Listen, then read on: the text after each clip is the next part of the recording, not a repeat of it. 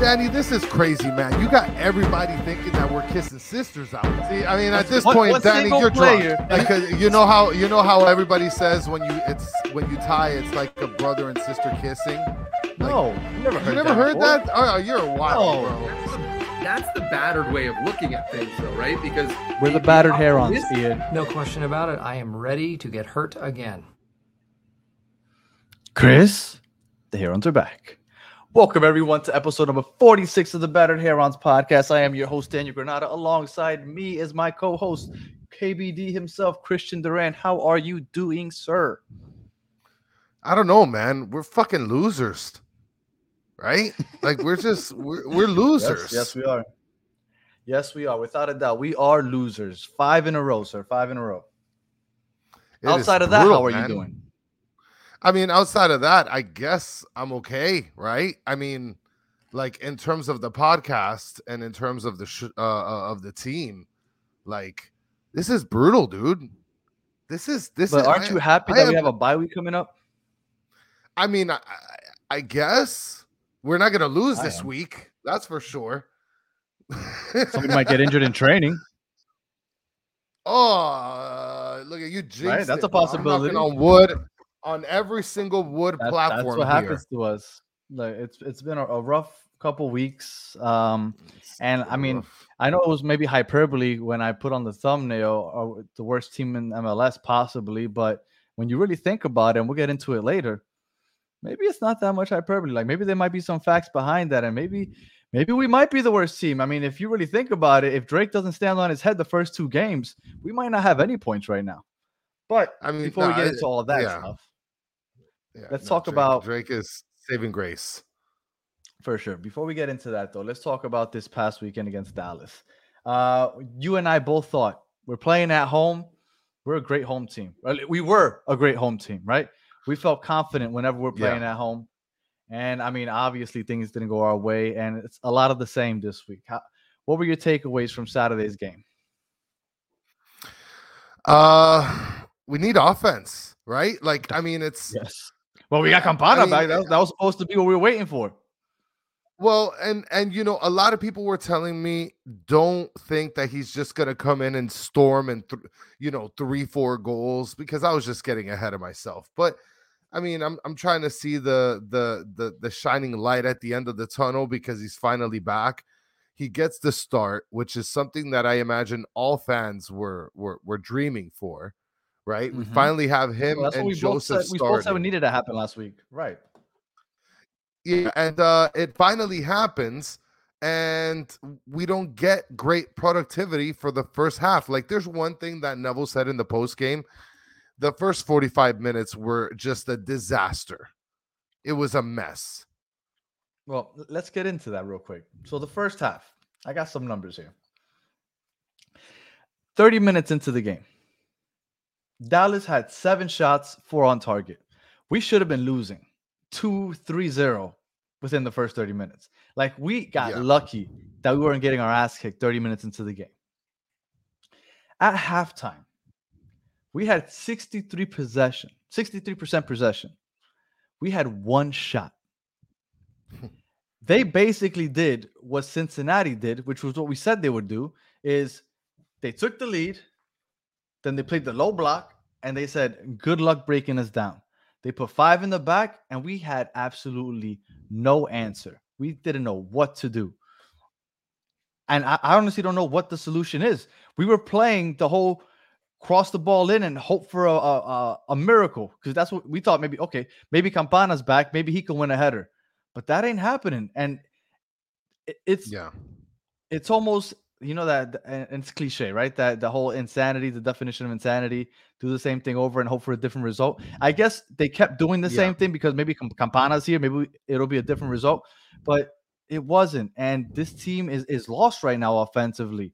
Like, you can get all the possession you want in the world, kick it back and forth between each other, but unless you're pushing forward and breaking down the defense, what are we really doing? So it was really disappointing. Well, one thing that and Alpha's checking in and letting us know he's about 6 rows from the pitch. He sees that the players are frustrated. They're missing runs all over the place.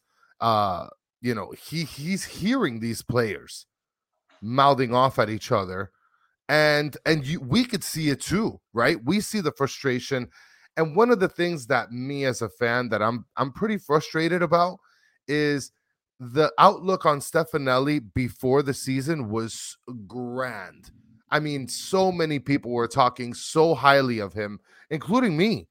And I just the last couple games, I think aside from that game that he scored the goal, a goal on that game, aside from that, he's been a non-factor, at least to me. I tell you every week, I think he just goes out there and runs and plays and does cardio. Like, he's just getting a good cardio workout in, because to me, he doesn't have an impact on the game. And I think that the Stefanelli experiment has to end. There's a few experiments that need to end by now, right? Because I think there's a couple players that we kind of gotten tired of seeing just lollygagging around. Well, the one thing that I really want to see end is this Bryce Duke center defending midfielder, right? Get it out of here. All right. Well, that's I think, number and one. we're going to get into that later, right? I think that's going to be addressed this week with the new signing, and we're going to get into that later. But yes, okay, that's one. What else? I just want to tell all the Facebook people that are listening, you're all idiots. Okay, you're idiots. Okay. Why? I don't get on Facebook. I don't know. There are literal posts on the Facebook Inter Miami stratosphere where these people are calling for Bryce Duke's head.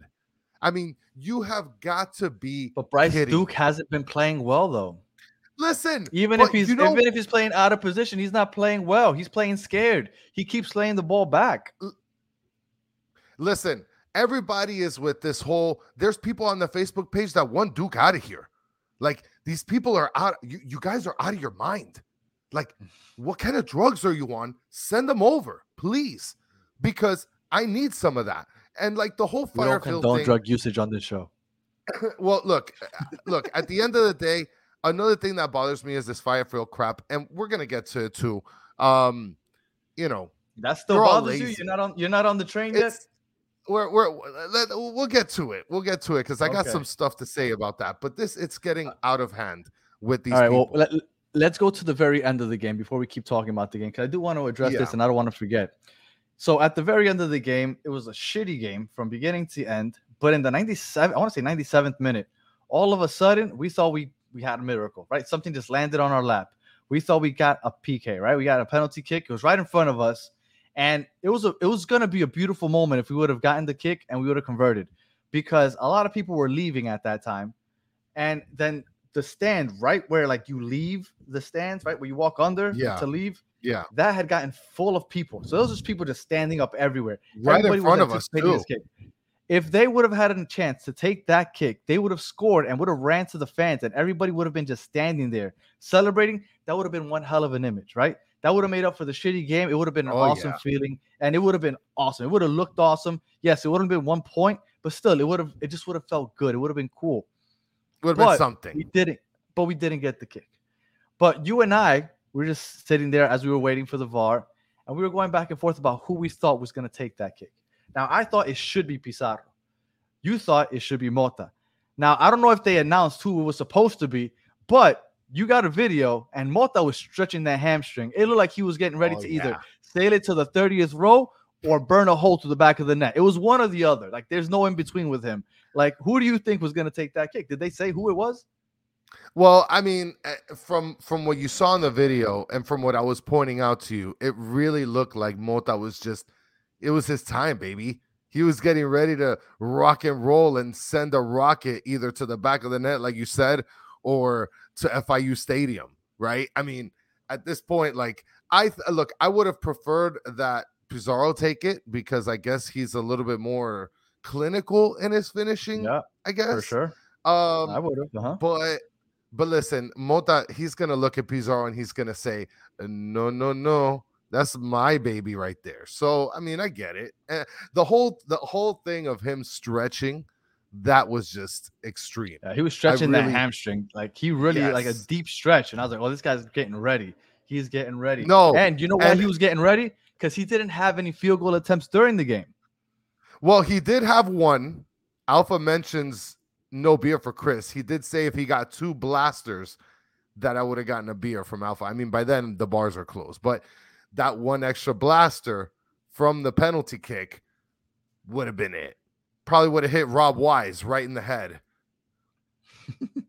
Well, so the game ends, we lose, and we end the game with 69% possession.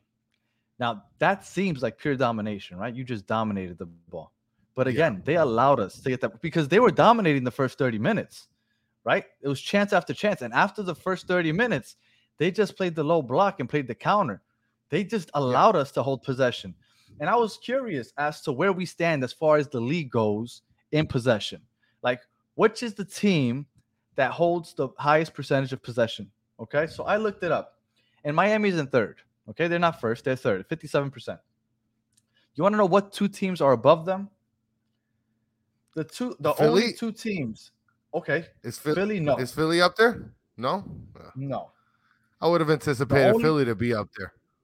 The only two teams that hold possession more than Inter Miami are LA Galaxy, which are horrible, Are losers. and Charlotte, which are horrible. Are losers. So a bunch the of top losers. the top three teams that hold the most possession in the league are all horrible. That's right. Inter Miami is included in there. Horrible. Because they don't know what to do with it. They're just passing it around back and forth. And the other teams are like, go ahead, have fun, keep your possession. You're not scoring, so we're not worried. And that's just what it is. And that made me feel so much worse when I saw that we're third and the only two teams that hold more possession than us are just worse than us, Galaxy and Charlotte. So obviously, holding possession, unless you're doing nothing in the final third with it, it's really pointless, and it's proved to be that. Well, and it's really frustrating to see, especially the fact that everybody knows that Inter Miami is basically in the Messi sweepstakes, and so like in the back of everybody's mind, you know that everybody's thinking we gave Pozuelo up for a potential future, and at this point, like we might not have a future in terms of like success. Just based off the fact that we gave a guy up that was showing extreme promise. A lot of people have said that we sacrificed this season for Messi, and it feels that way because this team without a 10 is lost. And I don't want to get ahead of myself, but everybody that wants Neville out already, remember, we looked really bad last year also. So much so that we benched Gonzalo, and things didn't pick up until we got that 10. Right. And that was in the summer transfer. So could things change once we get a 10? Yes. But it feels so far from now that how bad are we going to be up until then? Like we got things rolling a little bit, right? Throughout the year, we win a couple, lose a couple. We're winning at home and losing on the road is basically what we were doing. But right now, we're not even defending home. So how are we going to look when we get to the summer? Like if you fall too far behind, then it's pointless to get a 10 at that point because we're too far in the hole. So it's disappointing because it does feel like they sacrificed. And with the way that they're playing, it doesn't help that we don't have that support in the middle, and it feels kind of like that we're going backwards in terms of like how we were playing like last year in the beginning of the season when we're trying to work it through the wings. You know, the biggest problem at this point is that we just have our like both of our wing backs pushing up so far ahead, so it leaves us exposed every single time. Well, I'm glad that you brought that up. Yeah. No, and last year, you know, we only had Yedlin pushing up, so like I guess the backs would sort of rotate towards his side to make up for the fact that Yedlin is pushing up, so it can give him an opportunity to come back. But we had Gregory dropping back also to assist. And also, but now we have both of them flying off. So now you got Kristoff and McVay trying to play Superman here. And they're doing a great job, by the way. They're doing phenomenal in the back line. It's not like we're allowing 100 goals per game, right? So they're doing something right. But you know what? I think that's skewed. The two reasons why I think our defense is worse than it's looked. First, because Drake has made our defense look better because he's made such amazing saves. Like every game, it seems like we should have allowed 2 or 3 more goals, but Drake hasn't allowed it. That's why he should be considered goalie of the year so far, right? So that's one. That's why one reason why the defense looks better than it really is. And two, if Dallas wanted to keep attacking, they would have kept scoring. The first 30 minutes, they were dominating and getting and taking shots. They got close, but we got lucky, Drake or off the post, whatever it may be. And then they took their foot off the pedal. After they took that 1-0 lead, they allowed us to start Yeah. holding possession and then kind of just bring the ball up. So that's why our defense, I think, looks better than it really has. But this past game, we finally got the 3 in the back that we've been asking for, just not the way we thought. Well, and I think it's because I think that they wanted to play Taylor in, and let me tell you something. If there's any shining star on offense that's happening right now, it's Taylor. He's the only one to me that has actually, other than Mota, because Mota, he hasn't been too bad on offense. He's been moving the ball around decently. He isn't. He has isn't. beautiful touch, especially on his passes. Yeah, I mean, other than Mota, I think Taylor has been making. He's been one that is not afraid of trying to go one-on-one, but obviously he can't do it all on his own. He's not going to try to either. He doesn't seem to be a selfish player, and he wants to work with the system or whatever's in place. That's the only thing that's just gleaming as far as hope is concerned. But the back line, to me, I don't know. I feel like Kristoff and McVay have been doing a pretty good job in the middle. But when you go with 3 in the back, right? Because they eventually switched to 3 in the back, right? That's not how the lineup came out when they posted the lineup. But eventually, it looked like it was 3 in the back with Yedlin playing the right center back. Yeah. But why on earth would you have Yedlin playing that position when you could have had Sailor or Mabika out there? Now, I prefer Sailor. If you want to put Mabika out there, that's fine. And I'm not saying that Yedlin did a horrible job, but he did get beat to the spot on that goal where the guy passed it into Ferreira in the middle and then scored. So I think that we should have, if we're going to have 3 center backs, let's have 3 center backs. Like, why are we playing Yedlin there? Like, that's kind of head scratching. Is it because he's scared to bench Yedlin? Is it because he's technically the team captain, so we have to keep him out there? But you don't think that maybe he doesn't want to gas all of our defenders? Because it could be that, right? Because if you play Kristoff, McVay, Yedlin, Negri, and you play some other random center back, right? At some point out of those, okay, fine. At some point, 2 out of those 5 are gonna get gassed. And so what? You're talking about? No, I don't think so. I think, look, Harry Neville is the one that's coming in to spell one of the wing backs, right? Which is basically what's been happening. Yeah. And when you're playing center back, you're not pushing up like you are when you're at the wings. I don't know. I really think that putting Yedlin back there was, I don't want to say a mistake, because again, he didn't look horrible. Yeah. But he was part of the problem on that one goal. And to me, it just makes more sense to have Sailor out there. Sailor's played the position. He's played 3 in the back last year. He showed that he's good enough to start. Like, I don't understand. If you want to have Taylor play the wing back, that's Yedlin's position, then just take Yedlin out. Like, and I think that might be coming, but we're going to get into that in a second. But for now, it just didn't make much sense to me. Well, since we're talking about defense, and Steve mentions that we're pretty thin at center back, sticking with the defensive parameters here, since we're talking about defenders and we're talking about Duke now, right? Because I just wanted to throw that in there because Duke seems like he's a defender at this point. Alpha mentions there was a lot of hesitation from Duke. I mean, the problem is Duke is playing back there with a goalie. Like, he wasn't playing back there that much last year. I'm exaggerating. I'm exaggerating a little bit, but like, come on, like Duke isn't where he's supposed to be. If there's one gripe that I do have with what's going on with Neville is that there are players that are playing out of position, and to touch base on what we were talking about earlier with Pozuelo, right? Pete asks, wouldn't it be ironic if Messi doesn't come in June and we try to get Pozuelo from Turkey? And I haven't looked into this much, but is that even possible? Because I will send any scout. I will forward a Western Union check to anyone in the Inter Miami CF, whatever, and put them on a plane, hopefully with no fireworks around, to go get Pozuelo in Turkey. And you know what's the best part about that is that if that were to happen and we get Pozuelo back, everybody would be singing Chris Henderson's praises. It's like, oh, In Henderson, we trust. He brought back Even though, Pozuelo. even though you Even though he let allowed him him go to past kick the year. rocks.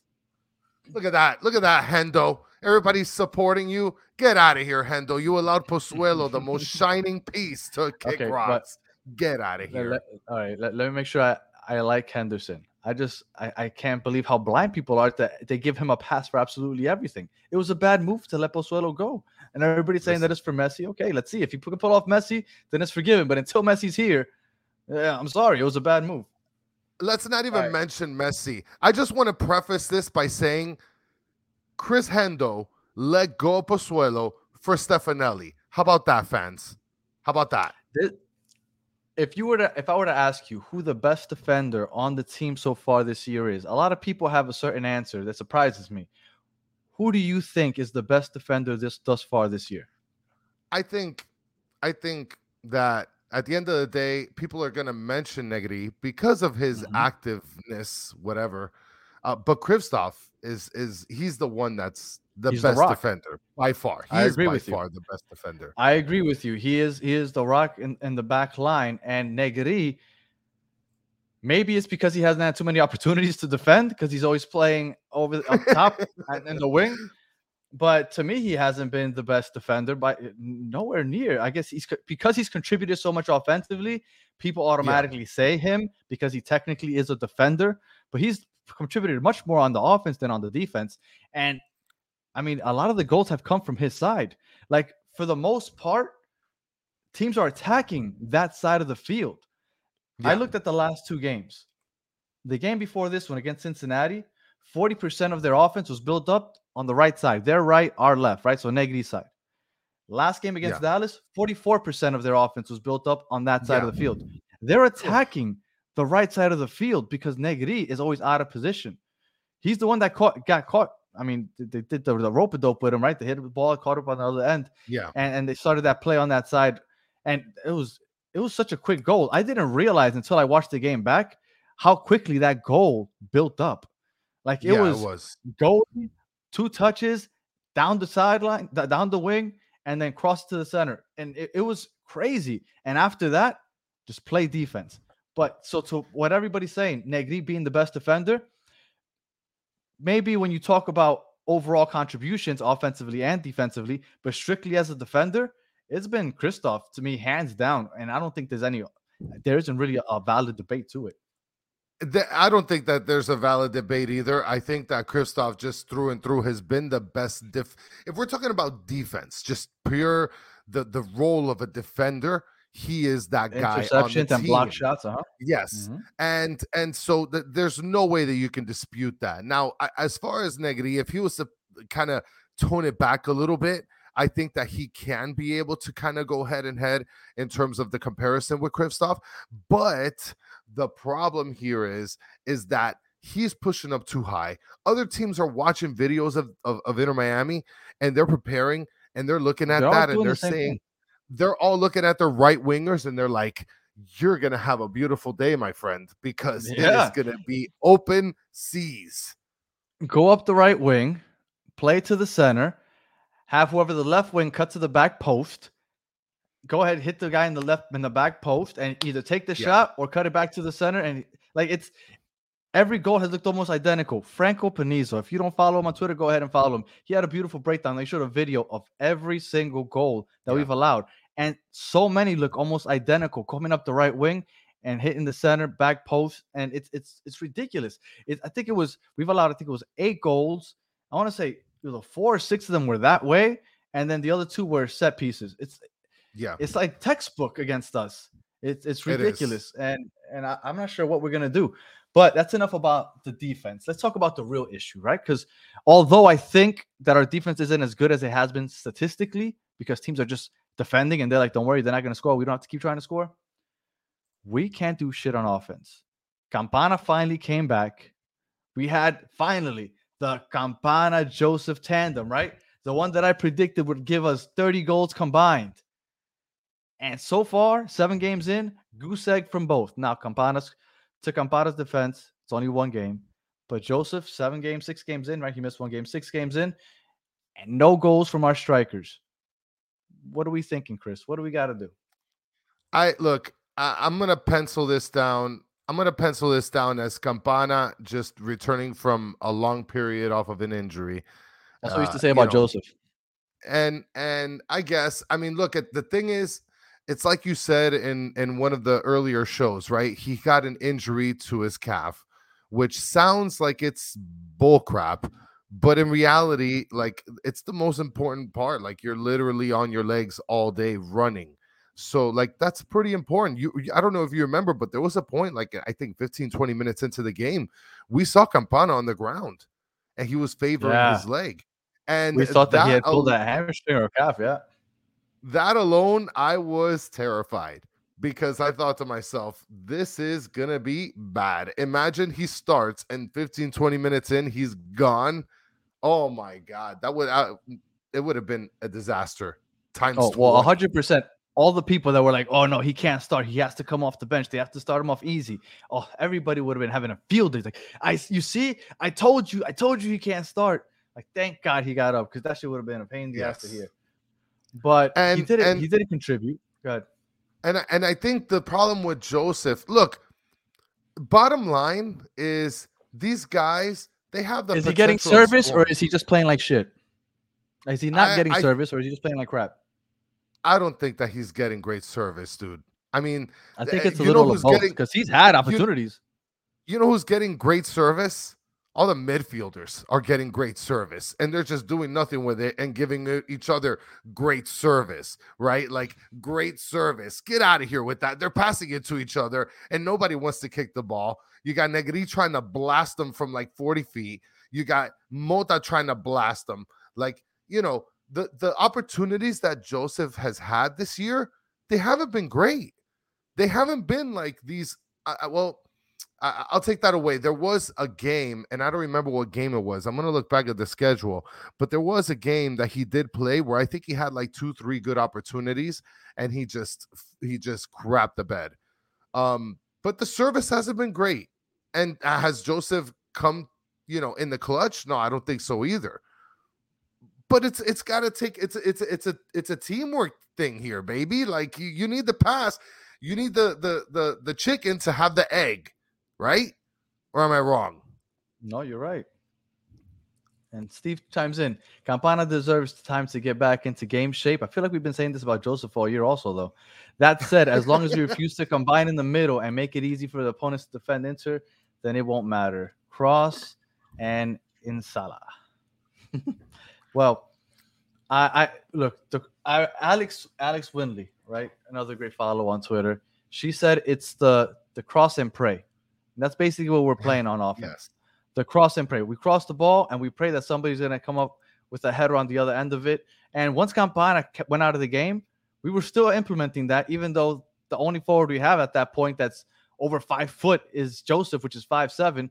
I know he's got some vert with him, but it's not the way to play with this team. It hasn't worked for the last 7 games. I know that we scored 4 goals in the first 2 games, but we've gone over this. The first game, those 2 goals were luck. I said it from the start, and everybody was shitting on me for it, but it was luck, those first 2 goals. And the second game against Philadelphia, we had 2 beautiful goals from outside the box. Goko from outside the box, and then Robert Taylor, which might be the goal of the year. So we haven't created chances. We haven't created goals. And this offense looks so putrid that I think it might be one of the worst. The only reason I don't say it's the worst is because I believe there is a team out there that only has scored 2 goals all year. And because of that, I don't say we're the worst. The thing is, I don't know if it's a fair. Okay, I don't know if it's a fair. Kansas City is the team that's only scored 2 goals all year. I don't know if it's a fair assessment to make to say that we are like the worst offensively when, first of all, we haven't had Campana all season. He's literally played like 50 minutes, right? 50, 55, 60 minutes, whatever it is, right? We had Joseph. I think he was missing for like what? For like 2 games, maybe, or 1 game. I'm not sure. But he was missing Joseph for like 1 game for international duty, which is the only time he scored all week. Yeah. So other than that, right? And on top of that, he didn't play full games in the first 2 games, if I'm not mistaken. The only goals that we've had were from other players not named Campana or Joseph. So like at this point, I don't know if it's fair to say that we suck offensively when Yes, it is. They our suck. main guys our main guys that we're expecting to put the ball in the back of the net haven't had the their due opportunity to do so at least as frequently as we'd like. Look, I don't know. Pete said that it looks like Joseph's getting frustrated, right? Not getting much service, but what the times that he has gotten service, he hasn't converted, right? He's muffed a lot of kicks, honestly. So he looks like he's getting frustrated, and I think that it's about time that we give him the Gonzalo treatment to see if he can get his head back on, right? Because I don't know what else to do with the guy. Like I really had high hopes for him, and I'm starting to lose that hope. And Steve Munoz chimed in saying, yes, Danny, but our attack was more balanced. The stats were out since Gregory's injury. It's been strictly attacking through the wings. Okay, that's true. But honestly, Gregory, outside of the fact that now Mota has to stay back instead of pushing forward so much, like in those first 2 games, we weren't necessarily creating great opportunities in the final third either. Like I said, we got that set piece goal where we've said a bunch of times on here, Christoph hit that hip thruster goal. And then the Lassiter, it's his go-to move. The Lassiter off the post, and then Borgelin got 2 strikes at it, and he scored. I understand. Maybe we did look better the first 2 games, but honestly, they haven't impressed me at all at any point throughout. The only game where I thought that we looked decent in the final third was that Where? NYCFC game. The NYCFC game, I thought we were creating chances. I thought that was Joseph's best game. I thought that's what he had found the best chances, even though he sailed the ball over the post a couple times. I want to touch base on a subject that you brought up, that we should give him the Higuain treatment. I don't know if that's necessarily fair, because I think there's a different standard, a different expectation from the both, right? From Higuain, he's a DP, he's this amazing player that played in Europe, right? I think that the expectation was extremely higher for Higuain than it is for Joseph, who's not on a DP agreement, who's a ways away from his prime, right? Everybody was talking about how the turf was affecting his legs, his knees, and we're basically getting him at a bargain bin discount. So I think that the expectations aren't seen the same to be able to judge him with the same scope that the fan base judged him, that judged Higuain. I can agree to an extent, because I agree. We knew that Joseph had dropped off a little bit, and we were all hopeful that he would get back to form. But we thought that he would get back to form as far as he scores 1 goal in the first 5 or 6 games, right? Yeah. That's not Joseph Martinez from old, but that's still a decent striker. But to not score at all, or to not look like he's himself at all through 6 games, like, I'm sorry, that's a big drop off from what we were expecting. And maybe we weren't expecting MVP Joseph. I agree. Maybe we weren't. I was hopeful that he would get close to that, but not even close. Like that's the part that scares me, is that it's not even close. Well, I think that for namesake, I think that it's easy to be able to judge him differently. But if we were to just put a no-face guy on Joseph Martinez, right? Take away the name, take away the player, no-face guy. All of a sudden, you get him at bargain bin discount. You're not even paying like his whole agreement, right? He wouldn't be playing right now. Yeah, well, if he'd be performing like this, you kind of be like, whatever. But because it's Joseph Martinez, right? And a couple years ago, he was a badass, right? Now you're thinking, things need to be a little different, Joseph. If Joseph wasn't on the back of his jersey, he wouldn't be playing right now. Or Martinez, I guess. He wouldn't be playing right now, right?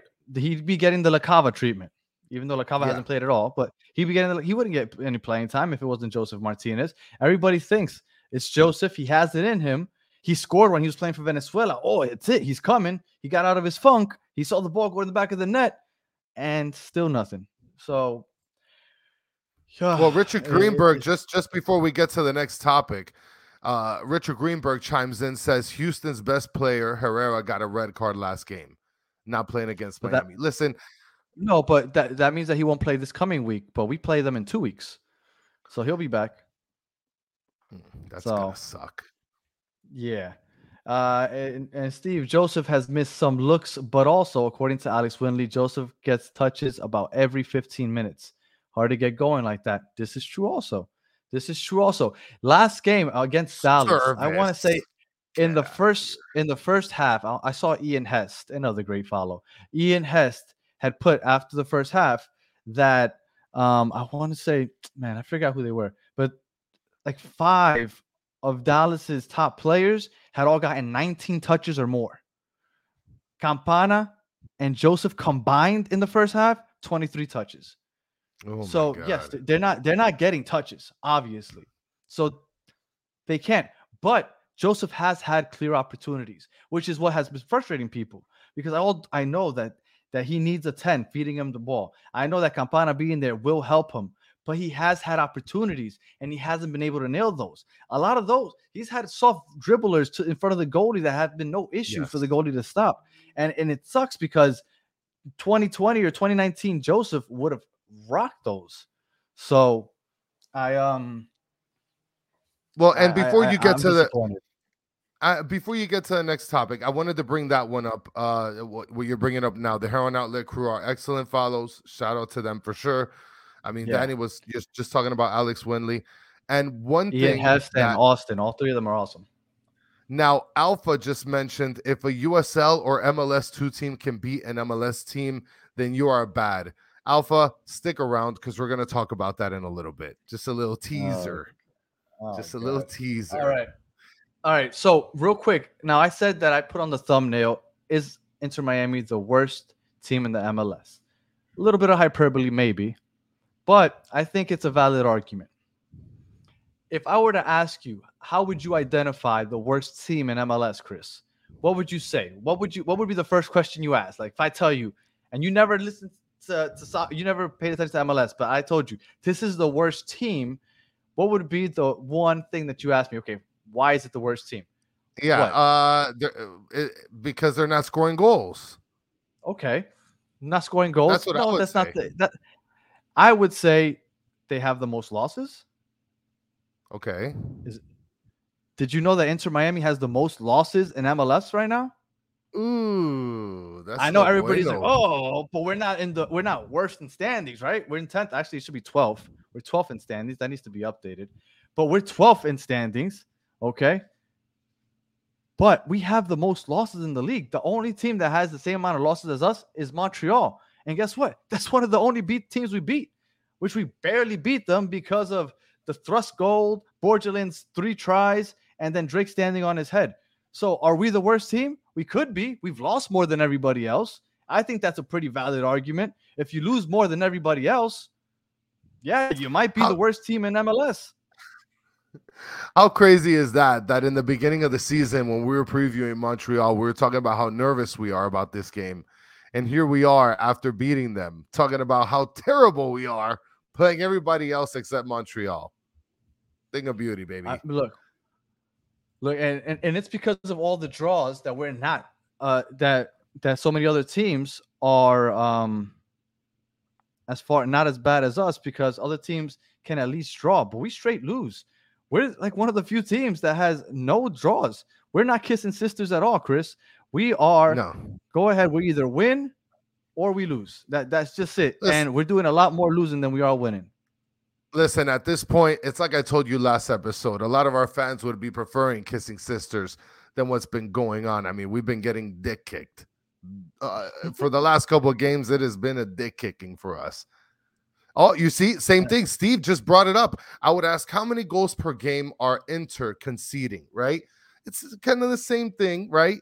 How many goals are we conceding? But you lost the most. So you're telling me that losing the most games in the league doesn't make you the worst team in Major League Soccer? Like, no team has lost more than us. Yes, Montreal has also lost 5 games, but no team has lost more than us. Oh. And thank you, Peter. Can you imagine life without Drake? If we didn't have Drake those first 2 games, we either lose or maybe we draw. let's say we draw, we'd have maybe 1 point the whole season. We have 6 points because we lucked out those first 2 games. I'm sorry. Yeah. I was really happy about those first 2 games when they happened. I'm not happy about them now. I mean, yeah, I'm still happy about them, but I'm not as Of impressed. course, I still think because we got without them, lucky. we'd be in the dirt. Right. Exactly. I think that we got lucky those first 2 games because of Drake. Thank God we have Drake. We have to keep Drake as long as we possibly can, because without him, we might be offered. Well, and let's really talk about what's going on here, right? And one thing I want to, before we get to the topic that we had lined up first. Oh wait, I'm sorry. Can I cut you off a second? Yeah, go ahead. Steve Munoz asked, how many goals per game are Inter conceding? Okay, that's a great question. Now, I mentioned this earlier.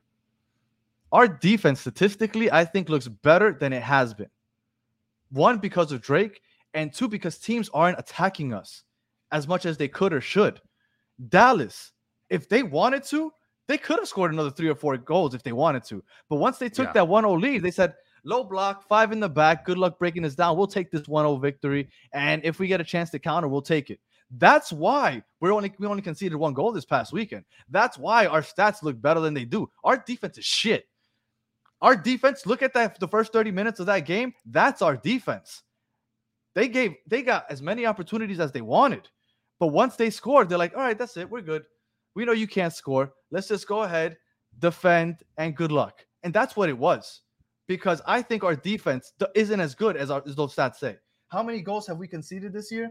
We've conceded 8 goals. Do you think the defense is good enough to just concede 8 goals? Drake Callender has a lot to do with that.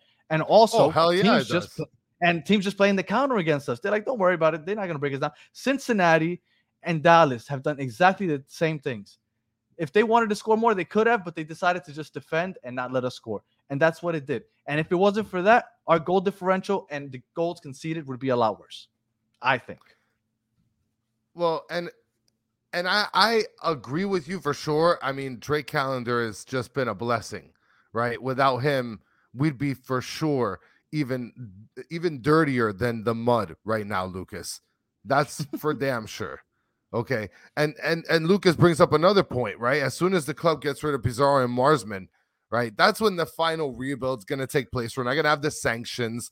It's going to be beautiful, guys. It's going to be paradise. You know what? I had no intention of talking about this, but I guess it's good since it's brought up. Pizarro has been a bright spot on this team. Yes, he I has. think Pizarro has actually been one of the best players on this team, surprisingly, because I wasn't happy about keeping Pizarro. But so far, when I see him on the field, I feel good because he's the only one pushing. Me and Chris were pointing it out that when Pizarro would get the ball, he tried to push forward. And as soon as he passed to somebody else and they passed it back to a center back, you could see the frustration in Pizarro. He'd throw his head back or his arms up. He's like, what the fuck are we doing? Let's push forward. And you could see it in his face that he was frustrated. No, he is one of the bright spots, I think, this season, even though some people might not agree because the Pizarro hate is that high. And look, I'll admit, I wasn't a big Pizarro guy either. But this season, at least, he's played much better than a lot of his teammates. I'll tell you that. Well, and Juan Rodriguez brings up time to bench Martinez. You're getting into Facebook land a little bit, Juan, but I can ride with you a little bit. But let's talk about that, right? Campana, Joseph, and Pizarro all declined to speak to media, right? Which is huge, right? Now, the problem with that is that Pizarro, to me, I can understand his frustration. Like, he's legit trying to make things happen. And I don't think that he wants to speak to the media to talk about how bad the team is because the 2 guys in the front can't do anything, right? So he's probably like, I'm not going to sit and talk to the media about you guys messing up. You guys got to take that L. Now, Campana, I can understand him not speaking to the media either. He just played like 5 minutes last game. Really? Right? Okay. That's just my opinion, because at the end of the day, what's going to come, right? You can't judge him for how he's played. He only played like 5 minutes. And what are you going to do? You're going to ask him about the injury? Inter Miami doesn't want to tell you if anybody broke a nail. So the only person that's left is Joseph to answer questions, which he should be. Were you okay with Joseph not answering? No, I'm not okay with that. Look, I will tell you that I was surprised that they all declined to speak, but I think that Campana was the only one that I didn't like that he refused to speak. Joseph and Pizarro have gone through these press conferences already. What? How many times? 5 or 6 times before already. They've had Yeah, to deal with these. I understand them being yeah. frustrated and tired of talking to the media. This is Campana's first post-game press conference. What do you mean you're not going to talk to us? We haven't talked to you all year. I Nah. don't think Campana should have walked away. I don't give a fuck if you played 55 minutes, 5 minutes, negative 3 minutes. This is your first game. You talk to the media. Listen, but according to what Franco said, right? I believe it was Franco that mentioned it. He said that Campana told him, like, nah, today's not the day.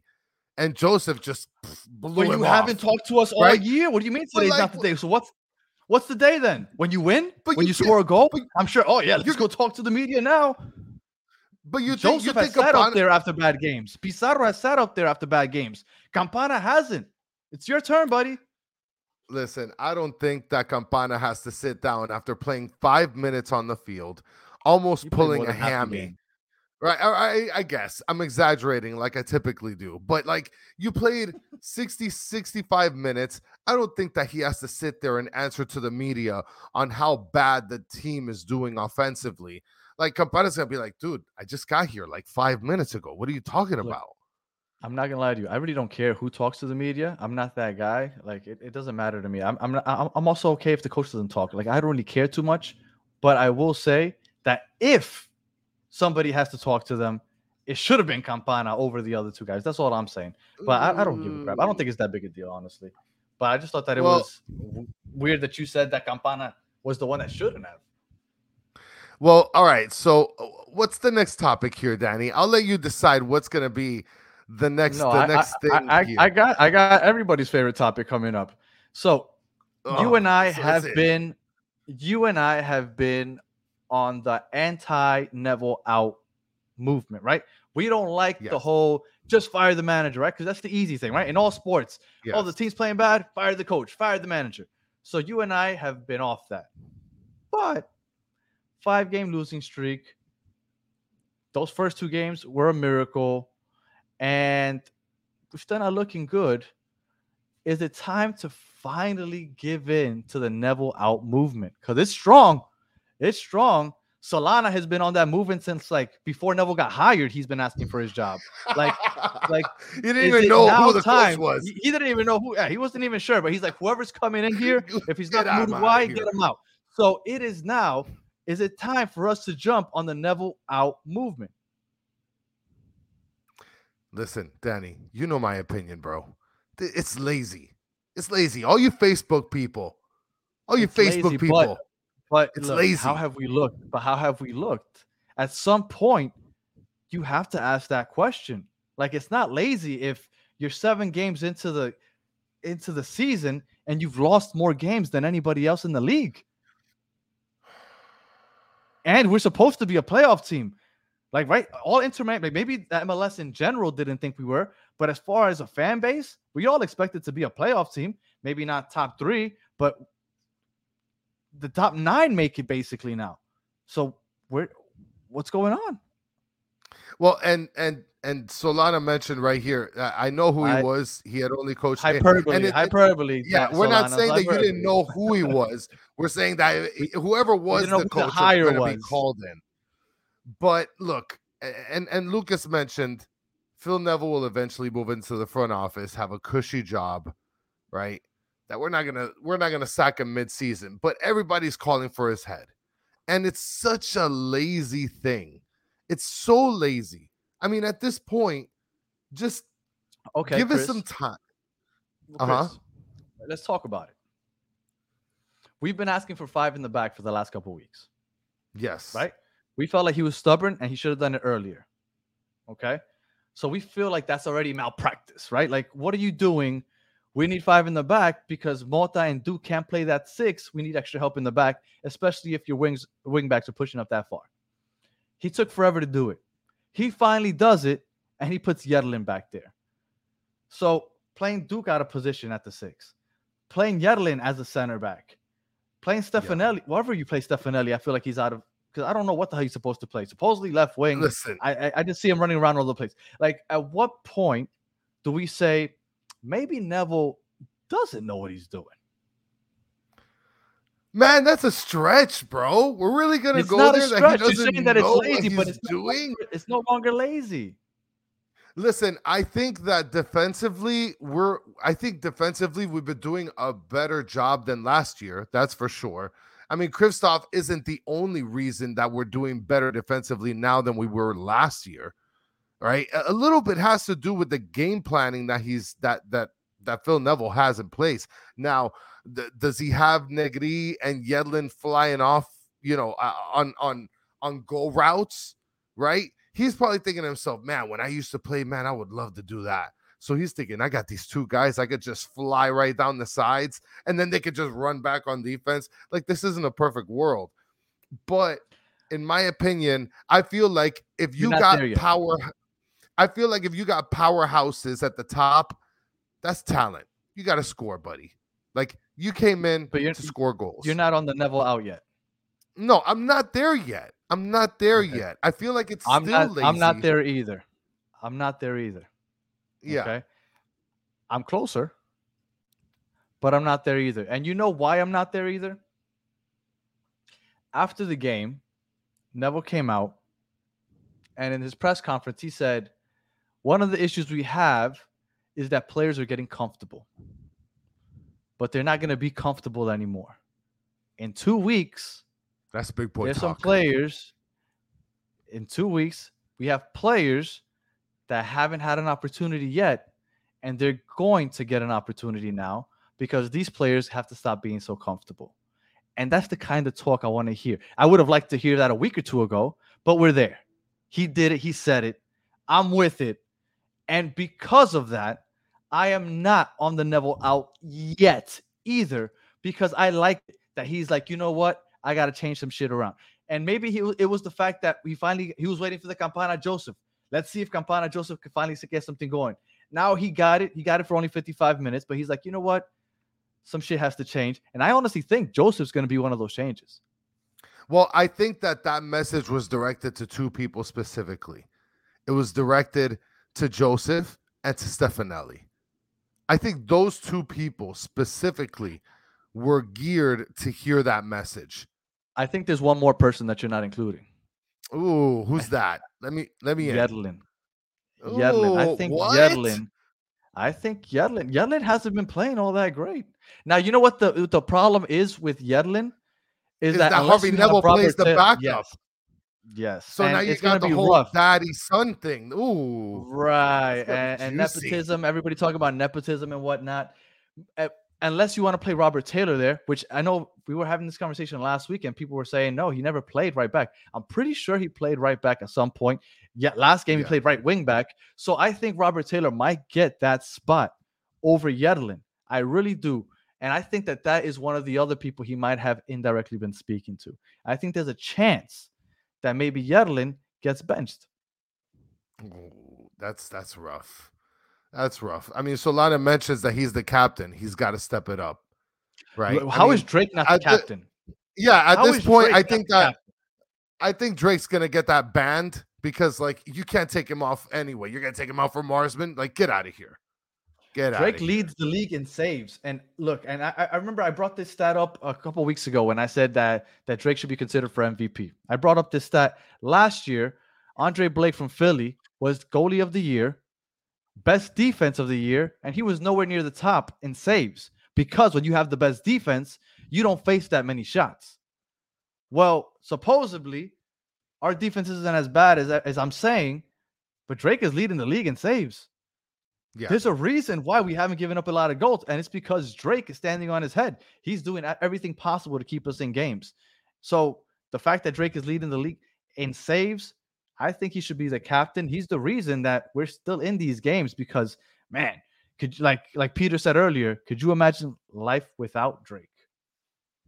Yeah, would be brutal. And I'll tell you one thing. A lot of people have been bringing this guy up in the chat, right? One of our other topics that we wanted to touch up on, Dixon Arroyo is out there floating around. And the question is this guy going to make a difference on the team?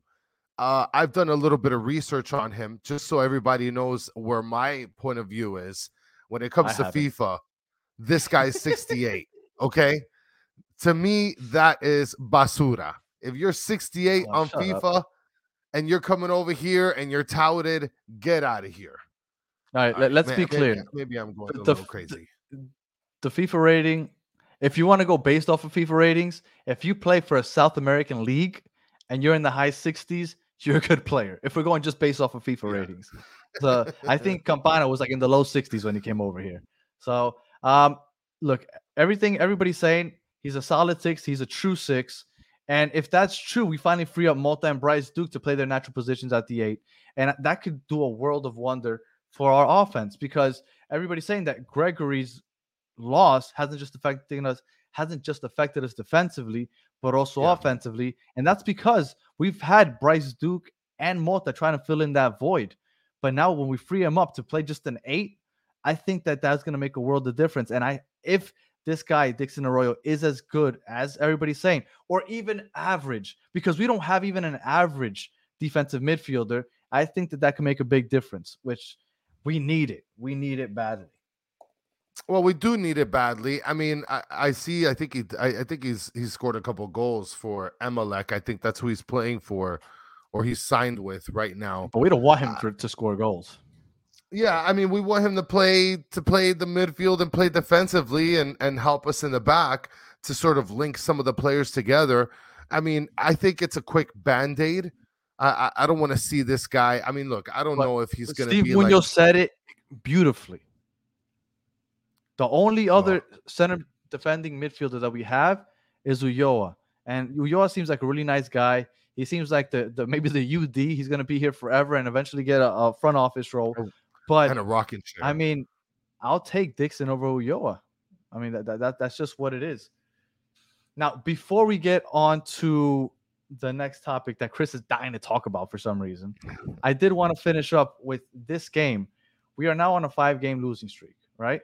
Now, Ian Hest said, he put this out on Twitter. This is only the second time in MLS history that a team loses 5 straight after winning their first 2 games of the season. Only other time that happened was 1998 Chicago Fire. Now, luckily, the only other time it's happened, that team ended up winning the title at the end of the year. So it kind of worked out for them. Are we going to get that luck? I have no idea. But it's a long season. All you need is a ticket to the dance. There's more than half the league makes the playoffs now. So all hope isn't lost. And maybe Dixon Arroyo helps us out. Campana and Joseph get clicking together. Neville starts pulling some ears and making some moves. I haven't lost complete hope, but I am glad that next week's a bye week because I need a week off from this crap. Well, I'm gonna read up on this guy Dixon for sure. I'm gonna check him out. Check him out on YouTube. I'll play with him a little bit on FIFA too. We'll see what's going on over there. And but look, I'm looking forward to it because it is the link that we need. It is the piece that we need. Do I think that this is going to be like the piece that's going to solve the whole puzzle? I don't think so. I don't. But we'll have to see. I mean, only time can tell, you know? Steve Munoz said MLS was less competitive back in 98, referring to when I said that Chicago won the title after that. Yeah, but we didn't have 9 teams making the playoffs back then either. Remember, all you need is a ticket to the dance. So all we need to do is finish in the top 9, make the playoffs, and then it's a free-for-all, especially if we have, a couple good summer signings, because the team that we had in the second half of last year wasn't the same team that we had in the beginning of the year. So if you can make it to the playoffs and then have a better team in the second half of the year, anything can happen. We just got to make it there. You're mentioning we need a 6. Solana's mentioning we need a 5. We got Lucas mentioning we need a 10. I mean, at this point, we're just going to have to jump back into the Coco Jean bargain bin and just try to pick somebody out. I think after signing Arroyo, all we need is a 10. That's what we need. As far as the team construction, we need a 10. That's just maybe we can, like somebody mentioned earlier, maybe we can run over to Turkey and grab Pozuelo in the summer. So, ooh, there we go, Steve Munoz, getting us right on target. This is the next topic right there. Look at that, Chris. Yeah, you see, bitch, and you didn't want to talk about it, mother effer. Listen, so there's been a topic that Danny and I have been talking a little bit about for the past maybe day or two, and it's right up your alley, my friend. Steve mentions, a question to us: are we going to the match against Miami FC? I told Danny that if he doesn't go, he's a bitch. So yes, he's going, and I'm for sure going. Okay, I'm done with you, Danny. And the question is Miami Classico? Do Inter Miami fans really care about this rivalry? It's already been I, mentioned like 2 or 3 times in this chat. but let's be clear. So The go reason ahead, people Danny. care about going so much is because it's the only Inter Miami game that gets played in Miami. So everybody's excited to be able to have a 15, 20-minute drive instead of the hour drive that we usually take to Fort Lauderdale. Like, that's why everybody wants to Listen, go to this that's game. If we had that stadium right down the street from FIU, do you think people would be dying to go to this game? Like, do you really want to go to FIU to watch a soccer game? Like, do you really care listen, about Miami FC? that's all semantics, Danny. That's all semantics. You could sprinkle in the little distance, the sweet water, but at the end of the day, people are interested. And of course, They're interested Steve because chiming it's in. local. It's like Steve said, I care because it's close to me, which is the only reason everybody cares. Nobody cares. This isn't a rivalry. Nobody cares about Miami FC. No, I didn't If say it was a rivalry. you said we need to go because it's important, it's not Yeah, important. Nobody it's an cares about important- Miami FC. It's an important No, it's game not. in the community. It's important if we lose. If we lose, all of a sudden we look horrible. But like, Well, it's it's not an like- important game. It's like what somebody mentioned earlier in the chat, right? I think it was Peter. Steve or Lucas. Yeah, it was. It might have been Peter mentioning that if we lose to a USL team or an MLS 2 team, then we're basically trash. Exactly. So- So this game doesn't really matter unless you lose, but we're not supposed to lose that game. If we lose, then it matters. But am I dying to go there? Maybe if it was a weekend, but on a Wednesday? I don't know. And then you see the Listen, it's a prices for Wednes- that? It's like 40, 50 No, I bucks. didn't. I'm not paying 40, No. 50 bucks to go to FIU. Yeah. No, it's not. yeah. Is it 40, I'm 50 bucks? Last year we paid like 10 or 20. I'm not paying 50 bucks to go to FIU to watch that game. Like, get out of here. Listen, So- somebody try to find out the prices. If it's 40, 50 bucks, Solana said it's 10 bucks. I saw somewhere that was 40, 50 bucks. I thought it was 20. Look, so we got, Lucas I saw is somebody said 20. 40. Solana said 10. Lucas said 20. Free parking. Tickets are 20. I'm just not that You can't excited. beat And if that. I go with the whole, can't if I beat go with the that. whole family, I'm paying 80 bucks to go see a game at FIU. But look at what you're doing, my guy. Of course you're gonna. What am you're I making doing? I'm it being a sound- family man? Is this No, a problem with being a family man? I want to spend But, my like, you're- weekdays with my family. It'd be nice on now. your favorite MLS team play against a local team who may or may not be laundering money. Okay, but you're supporting local business. I promise you that if Inter Miami was playing against Orlando at FIU, I would walk there. It would take me half a day, but I would walk there if I had to. But against Miami FC, I really don't give a crap. Like, honestly, I really don't. Like, I'm not. Yes, and I agree with Richard Greenberg. Richard Greenberg said Miami Yes, FC they has really do. nice jerseys. They always kill Yes, it they with the do. jerseys. That I'll give you. That's the only reason I know that they exist. Because if it wasn't for those jersey releases where they like start circulating through Twitter and stuff, I wouldn't even know that team exists. Because who talks about them? Like, I don't. Do you know anybody that talks about them? Like, I know that there were some people from Vice City and stuff that supported the team before Inter Miami, but since then, does anybody go to those games? And I don't Listen, I mean might that to be mean. I'm just saying, like, I don't think that's like I'm not worried about Miami FC. I might buy the jersey though. It does look dope. Yeah, it does is. look Hey, dope. look, when they have all like the Miami neighborhoods and stuff, I think it's dope also. And Do just you know see? that the money, just know that the money that you spend on that jersey is going to a very wholesome and very clean recipient. No money laundering, maybe. Oh, about to say, look, look, Will 13 says he was one of the people that used to go support Miami FC, but he doesn't go anymore. So I'm not poo-pooing on Miami FC. If they still have faithful followers, that's awesome. Good for them. But I'm not worried about going to watch them against Inter Miami. Like, I don't care. Like, if it's $40, I'm not going over there and paying $40 to go to FIU, sit in these bleachers and watch this amateur game. I'm not doing it.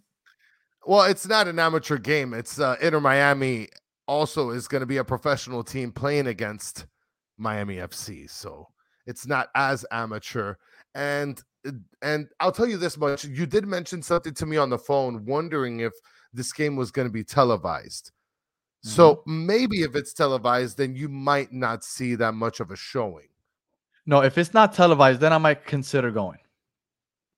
If it's not So if it televised, is televised, instead of making the 15-minute drive versus the 50-minute drive that you make from Kendall.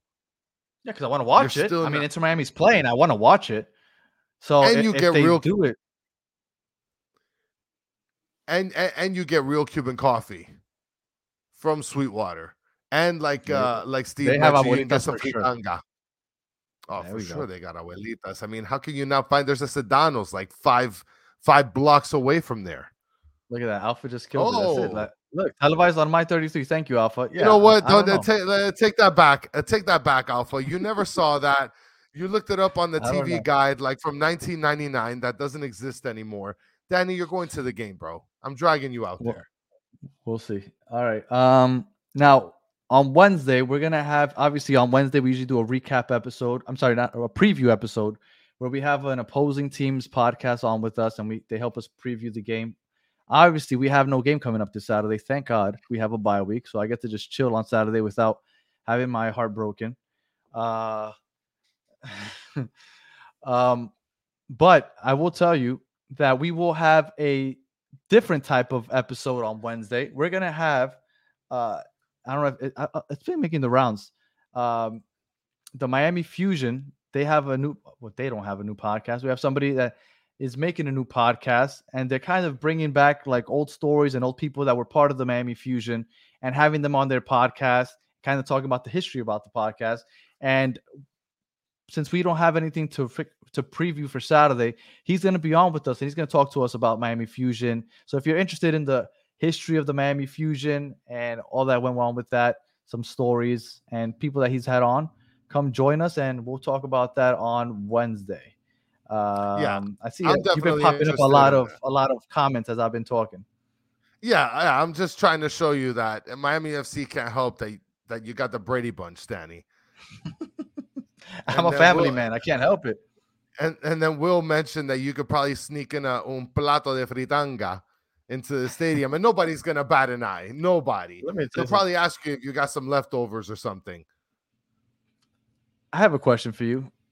Yeah. If Messi was part of this team, would we be playing at FIU? I think that's a great question. I think we would, but Messi's not sniffing way. Sweetwater. No way. No way are we playing at FIU. I mean, I'm not saying Messi's gonna play at FIU. Oh, so he's staying home while the team plays the game? Yeah, I mean, like freaking LaCava's probably gonna play against Miami FC, but not Messi. Messi's not playing no Miami FC. We got to figure this out because I can't imagine Messi playing out there. All right. Well, listen, everybody that's chiming into the chat, thank you guys so much for tuning in. A lot of podcasts were going on today, and a lot of podcasts are going on this week, and we definitely appreciate all of the love and time that you guys give us. Please, when you get the chance, if you're really interested in some of the history, we're gonna have somebody come on. We're gonna talk a little bit Miami Fusion on Wednesday, so keep around for that. And Danny, everything's good so far. Anything on your mind? No. Again, appreciate everybody. I'm not big on doing this, but I'm gonna say it because everybody tells me that I should be saying it anyway. So if you're still watching, go ahead, like and subscribe.